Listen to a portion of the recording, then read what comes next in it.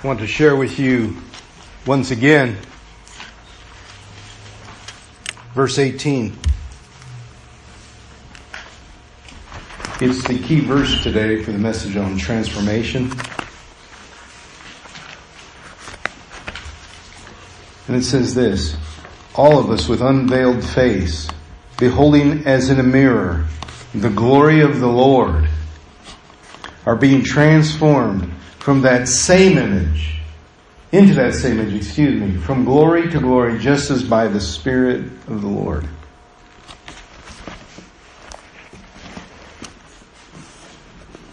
We talk a lot about faith. What is the end goal of faith? Why believe? Eternal life? Forgiveness? So you can be forgiven? Is it relationship with Jesus Christ? Scripture says the end fruit of your faith is salvation of your soul, but is there an end goal of faith beyond that? If it's a relationship with Jesus Christ, what is that purpose? According to 2 Corinthians chapter 5, it's to be in ministry with Him, to reconcile the world, to be friends with Him, and reconcile the world to the Father. That's the end goal of faith. To bring others with you to the kingdom. Kind of like Dink just did. Told more about it. And I got to share with you that faith isn't something where as soon as you get it, all of a sudden, boom, you're out there doing great works. Some folks have a great story, but not necessarily great works. It's kind of like a marriage. Marriage starts and then it grows, wouldn't you say? It isn't the same 20 years later as it was on day one. On day one, the couple usually wants to get through the ceremony so they can get alone for a while. I will tell you this. I'm not the same person as when I married Christine. I don't mean I'm older and bigger. I don't mean that, and out of shaper or whatever you want to say. I mean, if I was the same person now as I was then, I wouldn't have grown in the marriage. It has movement. Marriage starts for everyone who marries as a common event, as the same thing. You pronounce your vows, exchange your rings, you're married. Everybody starts the same, but they don't end the same. They develop and grow differently. It's a common event when people get married, but it's not the same once that day is ended and the next day starts. Every marriage is different. It becomes special to the two who grow and develop it. It becomes a unique bond between them that nobody else can have. That bond between them is theirs and theirs alone. But it doesn't start with, oh, we got a bond, now we're done. It takes years and years and years to develop such a strong relationship through marriage with intentionality to grow it to a beautiful thing. Oh, I've seen beautiful wedding ceremonies. I've officiated a few. But I've also seen some of those marriages not last very long. The beautiful ceremony doesn't mean a great marriage. A great marriage means it grows and develops, and both people working together, transforming from individuals to one. It's kind of like our world. We have seasons. Fall, winter, some people call fall autumn, spring, summer.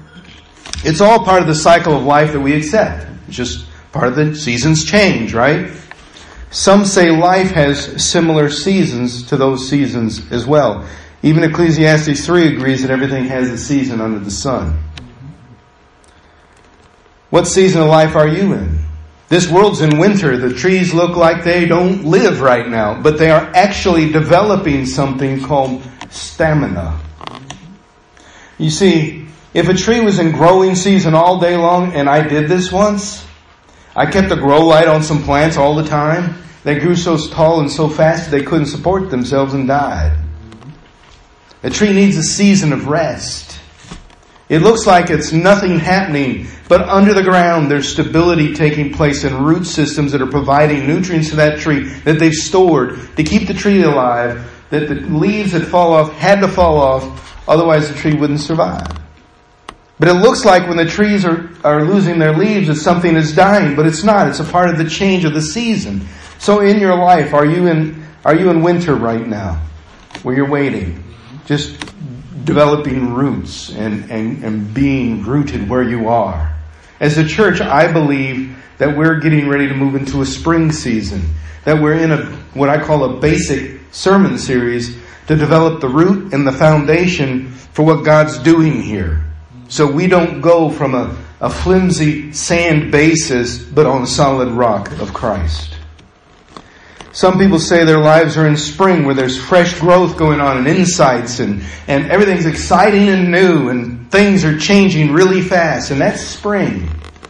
Summer's the time of year where you're not getting as much fed, but the growth is still going on and the fruit is starting to come onto the branches and all this, and you're getting ready for harvest. In the summer you can have a drought if you're not ready and prepared in your life, and some people go through a lot of dry spells. In the faith, in their life, because they don't plan for those things. But as summer comes along, then comes harvest in the fall and the great harvest. And everybody's out in the fields, working the fields. Farmers here, we know this. There's people who miss church on Sunday night, the farm, because it's got to get done. It's the only time of the year you can harvest is harvest time. Am I correct? Or can you harvest in the winter or the spring, the summer crop? You can't. You have to harvest it when the crop is ready. In our lives, there's sometimes this great harvest. A harvest of faith, a harvest of fruit, if you will, and productivity that is now showing forth in blessing after blessing and abundance. Some lives are in abundance right now. That is a season. Seasons change. They're not always going to stay the same. But seasons also transform.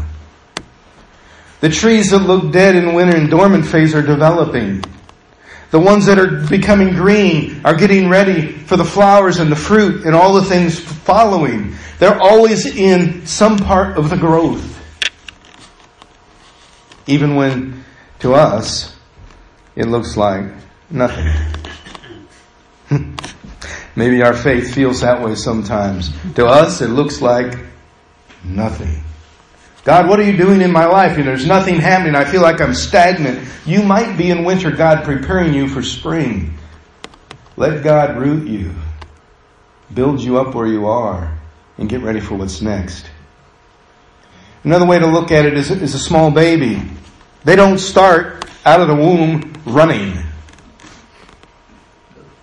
Horses kind of do, but I'm talking about humans, not ponies.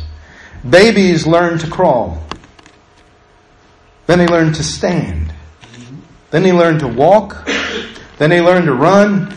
Then they learn to play football and pole vault. All that happens later, though, doesn't it? Doesn't happen to day one. They stand up, I'm going to go run a marathon. Doesn't work like that. They start off with Googling. No, I don't mean the website. I mean Google, that sound. Yes, babies Google. Did you know? And gaga. They mutter. Then they learn to form words. Then short sentences. Usually by age 2 they're learning the word no real well. Maybe dad, mama, and bada, and whatever, binky or whatever the thing's called nowadays. But short sentences come after that, and then they're starting to speak, and you wonder what my baby needs, what he feels. If he hurts, he can't say anything. And when he starts talking, he never shuts up. You go, why did I ever wish him to start talking? Chatterbox all day long. But did you know in the space of 2 years, a child learns thousands of words? Thousands. At a rate of 14 to 50 or more words a day. We just can't keep up. How do they know all these words? He just knew a couple sentences, now he's speaking the dictionary. Happens quick. There are like 50,000 words in the English language, and we all know them, but we only use about 12 to 15,000 of them in our everyday language. Some of us use a little more, some a little less. But did you know that we know almost all those words by the time we're 10. All of them. And by the time we're 5, we can know half of them. You see, everything a baby does to develop, from crawling to walking, from Googling to speaking, each step along the way, seems like normal growth, doesn't it? But the baby's transforming from a helpless individual to one that can manage itself in the world. It's a normal process. You see, we know, don't we, what a baby can become and will become as it gets older. Well, that's what the 2-year-olds do, you know. Parents look back at the children and then they see the grandchildren. That's what mine did when it was 4, you know. I expect that. We'll just have to replace the curtains or something. You ever had that? I don't know, but I've seen lots of curtains destroyed over the years. Colors, matches, you name it. Not my children. My children never do that. So, we know that a child is going to grow in a certain direction as he gets older to be more of an adult, a toddler, you know, a middle age, a youth, a preteen, teen, all that. We know what to expect. And most of us can say, well, it's the teenage years, you know, the rebellious years. They know more than their parents. We say these things, don't we? Because we know our faith develops the same way. And we're growing toward what the Father, the parent, knows that we as a babe in Christ can become. He knows when we start out in Jesus where we can go next. But we've got to crawl first. Got to Google a little bit. No, I don't mean during service. I mean we have to learn how to speak the language of the heart. He knows what you and I are created for in the faith. He knows. And so He gives us the Holy Spirit to give us direction to get there. He gives us a guide to help us mature. He brings people to us as we're ready to learn the lesson. Oftentimes, people have shared things with me I wasn't yet ready to receive. And then one day someone said it the exact same way in the presence of another person who had said it the exact same way years before. And I said, wow, that's amazing. Never heard that. And the person next to him was going, I told you that 3 years ago. You didn't want to listen. God gets us ready to listen. Mm-hmm. And when we're ready to listen, we grow. We're ready to hear. But for some reason, when God speaks, we don't respond as readily as we did when we were little babies. And I think it's because we have this filter. When we're a baby, it doesn't work. Well, I'm supposed to stand. Little babies don't go, why do you want me to stand and walk to you? What's up with you? Don't you see, I like sitting on the floor and crawling. Babies don't talk like that. They learn to stand and they trust that this is part of the normal growth. We in the Christian faith should learn the same way to trust our Father. He does not respond to us in a confused manner or misdirected. But we respond not so readily. Here's what we think, though. And this is kind of like, I brought this in for those who work with chickens. We don't know that we're not done incubating. We're still growing. We're the little peeps. Does that make sense? Mm-hmm. We're in the process. We're not full grown in faith just because we say, I believe in Jesus. That's the start, as I've said before. And so, in this verse, it talks about we are being transformed from the same image into the same image of God, from glory to glory. Just as by the Spirit of the Lord. The Holy Spirit's doing the work is what He's saying. But what is the glory of God? What is it that's changing in us that we don't seem to think is happening very well, or we resist?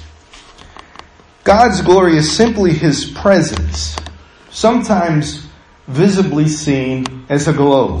You've seen pictures of Jesus where He's glowing. When someone has the presence of God on them, you just kind of see something different. You can't really tell what it is, but you know they just got something. And they got this depth and joy and that glow. God's presence is upon them and in them. In the Old Testament, it talked about the Shekinah glory of God.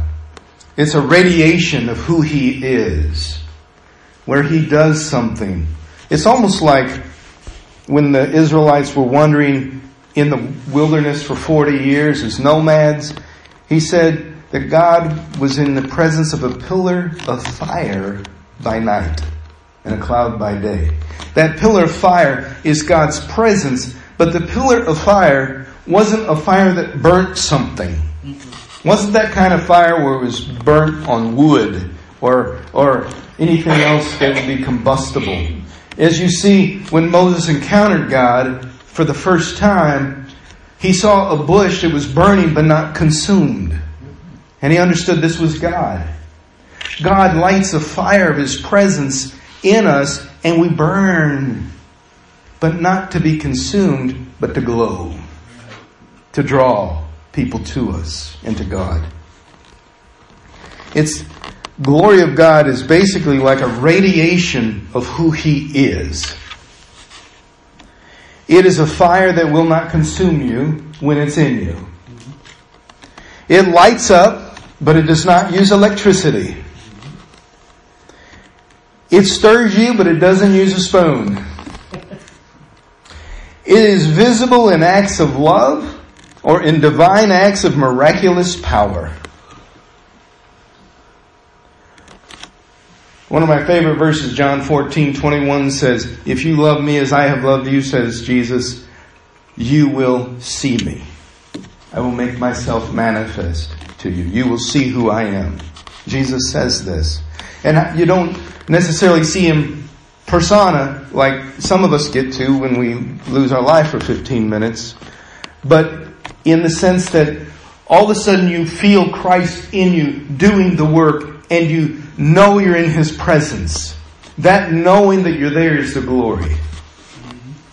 In Hebrews chapter 10, it talks about this transformation process, and I want to share this with you because it's really an interesting passage, but also there's a section in here that I'm not going to read that people want to jump to and say, "You've got to be in church." I'm not going to verse 25. I'm going to verse 24.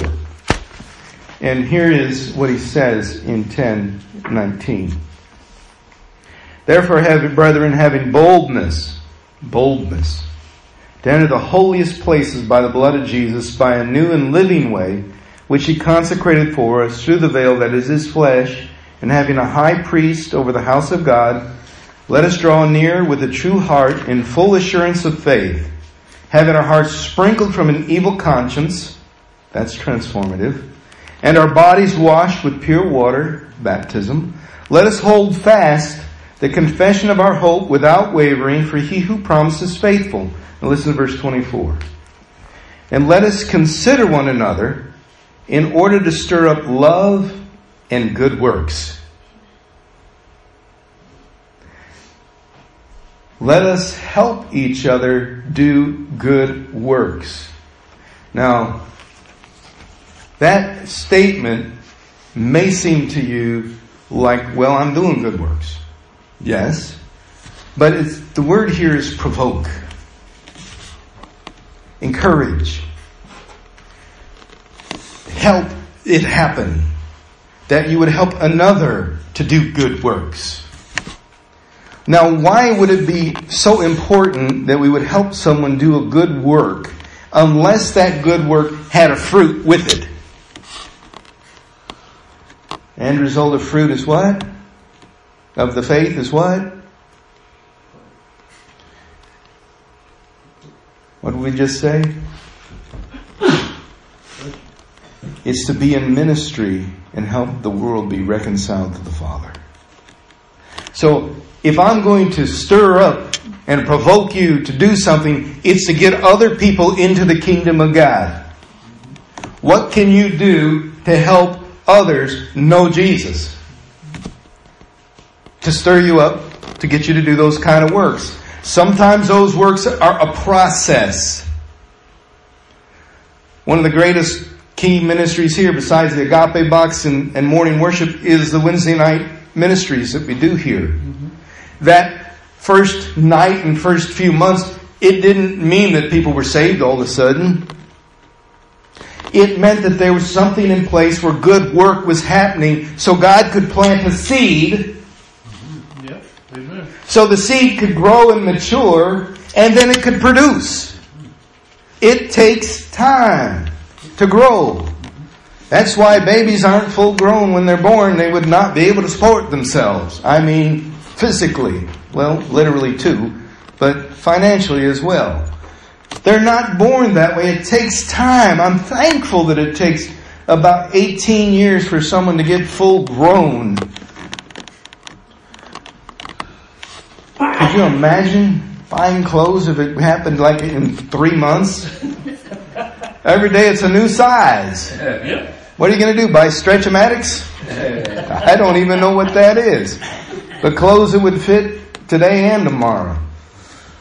All I know is that when God begins to work in us, fruit follows. Some sort of ministry. And I don't mean necessarily preaching. I mean a good work for the kingdom that shows God loves somebody and His glory is seen through that work, even if the person doesn't recognize it's from God yet. In James chapter 2, we find a couple things happening in this verse 22. Such a powerful verse. I almost wanted to just preach on this verse this morning. But it says in 22 that, do you see that faith was working together with works? It's talking about Abraham, his works. And by works, faith was made perfect. I like the Greek a whole lot better because the word perfect there is teleoi. I don't know if you know your Greek real well, but I threw it out there because it's my favorite Greek word. It means mature and complete. Mature to the level of which you can mature right now. A 2-year-old matures to a level of a 2-year-old right then. They don't mature to a level of a 7-year-old until the 7 or thereabouts. So when it says by works faith was made perfect, it's mature, complete to the level of the faith that is evidenced there. So the works become greater as the faith becomes stronger. Does that make sense? You can only do as much as your faith allows you to believe you can do. If you don't believe you can do anything, you're not going to do much. But go back to the 17th verse there, and it says faith without works is dead. It even says it on the screen here, if you'll, I think that's 17 for us.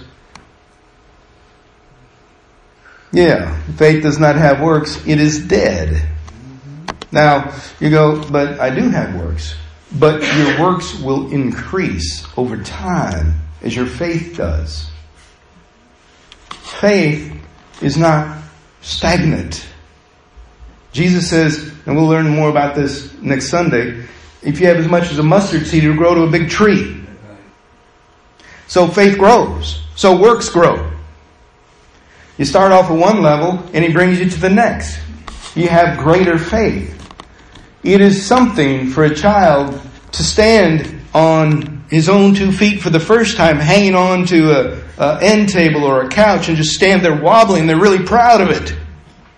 But faith says he's going to learn to walk a step by hanging on to that next. We know this. This is the next process of growth. You don't say, well, I've got to the stand here. I'm good. I'm just going to wobble around the rest of my life. No, I'm going to grow. I'm going to show God that I'm hungry for more of who He is, and I want Him to use me for His purposes. So I'm going to let go of the couch and take a step, and if I fall, I fall. It's okay. I've got padding here because I'm a baby in Christ. That's why they got all that baby fat, because they fall a lot.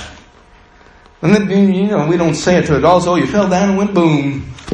Say that to babies, and they laugh because they learn that falling is okay. We would call it failure as adults. They call it falling and getting back up and let's do it again. Let's have fun. It was fun. Let's fall. It's fun. Let's get up and do it again. We don't do that as adults. We think it's wrong. Well, I messed up. I better not try it anymore. Yeah. It's not true. You haven't messed up. You've fallen. Stand back up. You learned how to do it as a kid. You just forgot you knew how.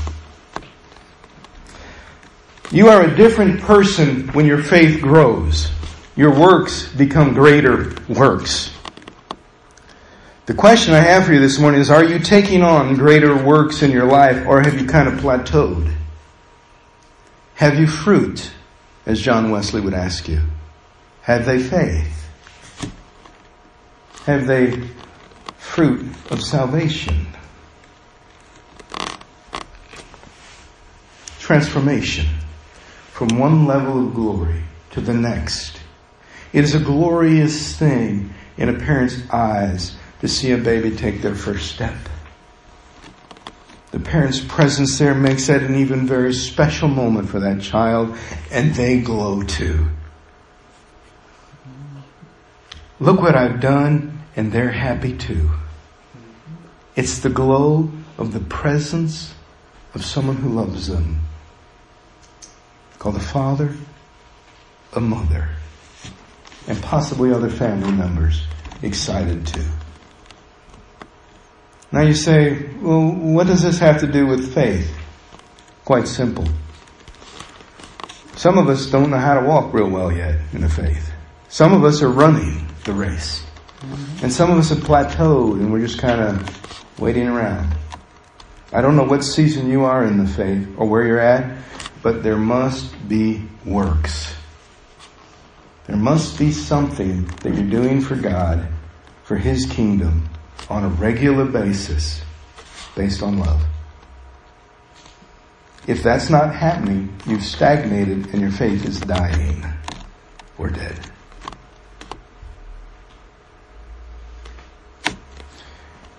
I've brought this all together with the thought, do you want me to do it or you want to help? I'll do it. Communion. I love communion. You take a seed and put it in the ground. Grape seed. Grape seed's not going to provide much juice, is it? So if that grape seed stays a seed, it's not going to do anything. It has to transform into something, doesn't it? It has to transform into a plant. Plant has to start growing. Has to grow to become a vine. But the vine has to have stability and time. You're not going to get grapes the first year. If you do, you grew it wrong. It takes time to build a good grapevine. But after time, you worked it right, and you grown it right, you pruned it, made sure it was growing, you got some firm foundation, it starts producing grapes. Well, we can't drink the grape. You have to pick the grape first, and once the grape is ripe, you can pick it. But if it's not ripe, you're going to have something that tastes kind of bitter. Not going to want that. And if it's the wrong kind of grape, wrong kind of fruit, you're not going to have the juice that works for communion. But once you get the right kind of grape, you don't just pop it in a jar and say, there you go. You got to work with it. You have to transform it from a fruit, mash it, get the seeds out and the skin off, and put it into some juice form. You have to purify it, process it, so that it is a pure juice. And now you have grape juice. Transformed from a seed to a grape juice over a course of many years. Hear me. A course of many years, not the next day, like we want our faith to be. And yet it's still grape juice until another transformation happens.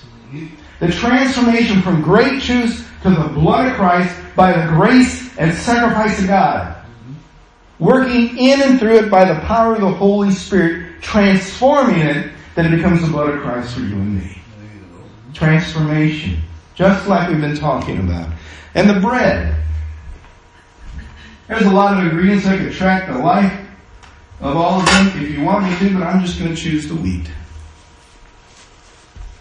Seed, right? It grows into a harvest in the same year. You harvest it and then you eat it. No, you don't. You have to work it, don't you?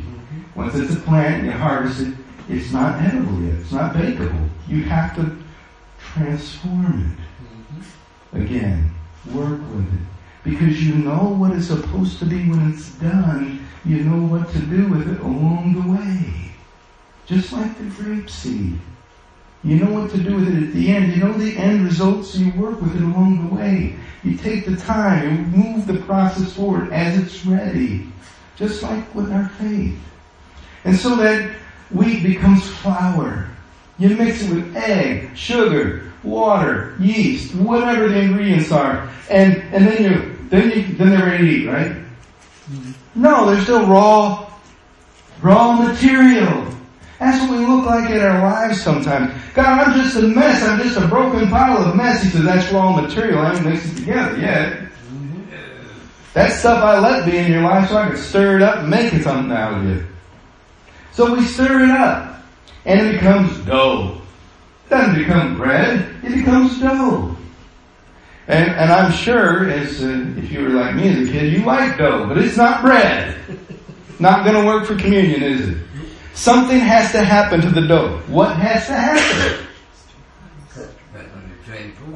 It has to rise a little, let some of the yeast work, and then push it down and rise again. And then you got bread, right? Oh, no. What do you mean it's not ready? I mean, after all, it's risen and down and risen, and it's ready to be eaten, right? No, something else has to happen. The fire. The trial by fire. To see if that dough is really going to make bread. What its purpose is really for. And so our faith sometimes goes through a trial by fire too. To see if the dough and the raw materials are mixed right. To see what's left, if it's going to be bread. Are we going to be the body of Christ, the bread, when He's done with us? Are we going to let Him stir us, mold us, shape us? Push us down, let us rise again. Push us down, let us rise again. And then put us in the heat to see if it's really bread. But when the bread comes out, it's now a useful bread. But it's still bread.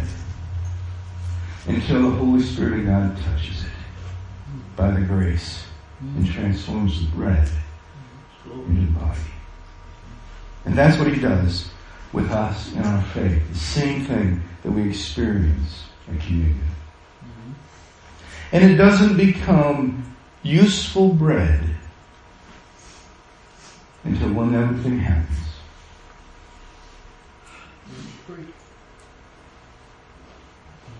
It's broken.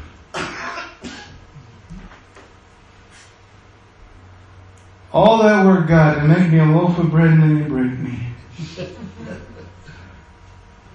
It's only that way that can be shared. And it'll be broken further in small pieces when we partake of it and dip it in the cup. And then, when the body and the blood, the bread and the juice are intermingled, not before, it becomes the body and blood of Christ for us. Until then, it's wheat seeds turned into bread and grape seed turned into juice. Does that make sense? You are a seed of Christ. With a seed of faith growing in you. And God has to do the transformation. Would you pray with me? Heavenly Father, I thank you for your gift of grace. Grace that we just don't always understand. But by faith we can come today and receive of what you offer. And I ask you to pour out your Holy Spirit upon us gathered here and upon the juice and upon the bread here. You anoint it with your Holy Spirit. Pour your Spirit out upon it, that it would become for us, by your gracious transformation, the body and the blood of Jesus Christ, that we might become the body of Christ, the world around us, created in Him for good works. This is your call in our life. This is what you've asked us to be about.